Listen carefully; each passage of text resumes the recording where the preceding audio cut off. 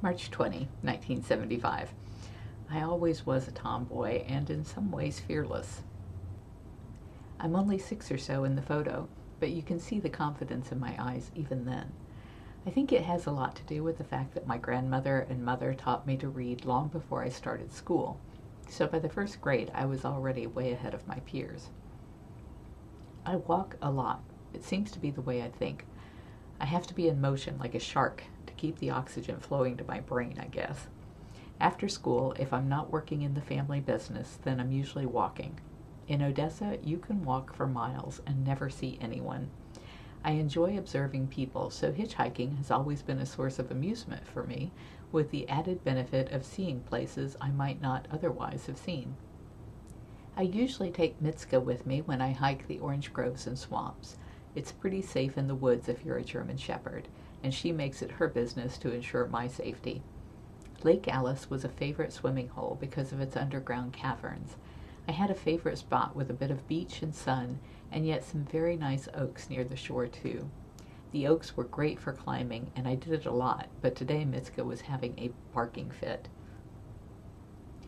I tried changing spots a few times, but she just barked and barked and barked. I figured I'd climb up into the branches to see if I could see whatever was driving her crazy. As I grabbed a limb, while looking down at the dog, it moved in my hand. In an instant, the face of an anaconda dropped from above to stare me right in the face. The limb in my hand was the thick body of the biggest snake I had ever seen in my life. I fell backwards out of the tree, and Mitska and I ran like the wind all the way home. When I chose to walk the roads, Racetrack Road, Boy Scout Road, Tarpon Springs Road, etc., I'd usually leave Mitska at home.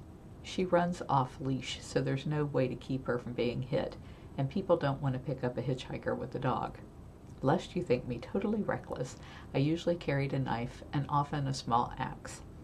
What I found weird is that people will pick up a hitchhiker carrying an axe.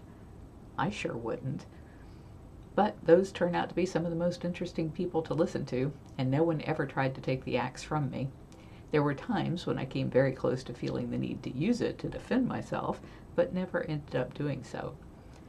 I'd begun carrying a weapon after one incident that I did think was going to cost me my life. I never let anyone take me home because I didn't want them to know where I lived. My parents would not have approved, for sure. This guy had picked me up, and it didn't take long for me to figure out that he was crazy as a loon, or maybe on drugs. He was saying things that made me think he was going to rape, if not kill me, so I picked up on the fact that he wanted beer and had no money for it. I told him I could lift a six-pack from my parents' fridge. My parents don't drink. I told him to drive me to my house. Now I had to find the right house to call mine. It had to be one where the front door was obscured from the curb, so he wouldn't see that I couldn't enter my own home. It had to be one that wasn't fenced, so I could slip around back, undetected, and then run out through the neighborhood to safety. I had to do all this while giving directions without being obvious. I finally found a house that fit my escape needs and told him to leave the car running because I'd be right back. Thinking of this now, I wonder how long he sat there before he figured out I was never coming back. In retrospect, I hope he didn't end up stalking the family there.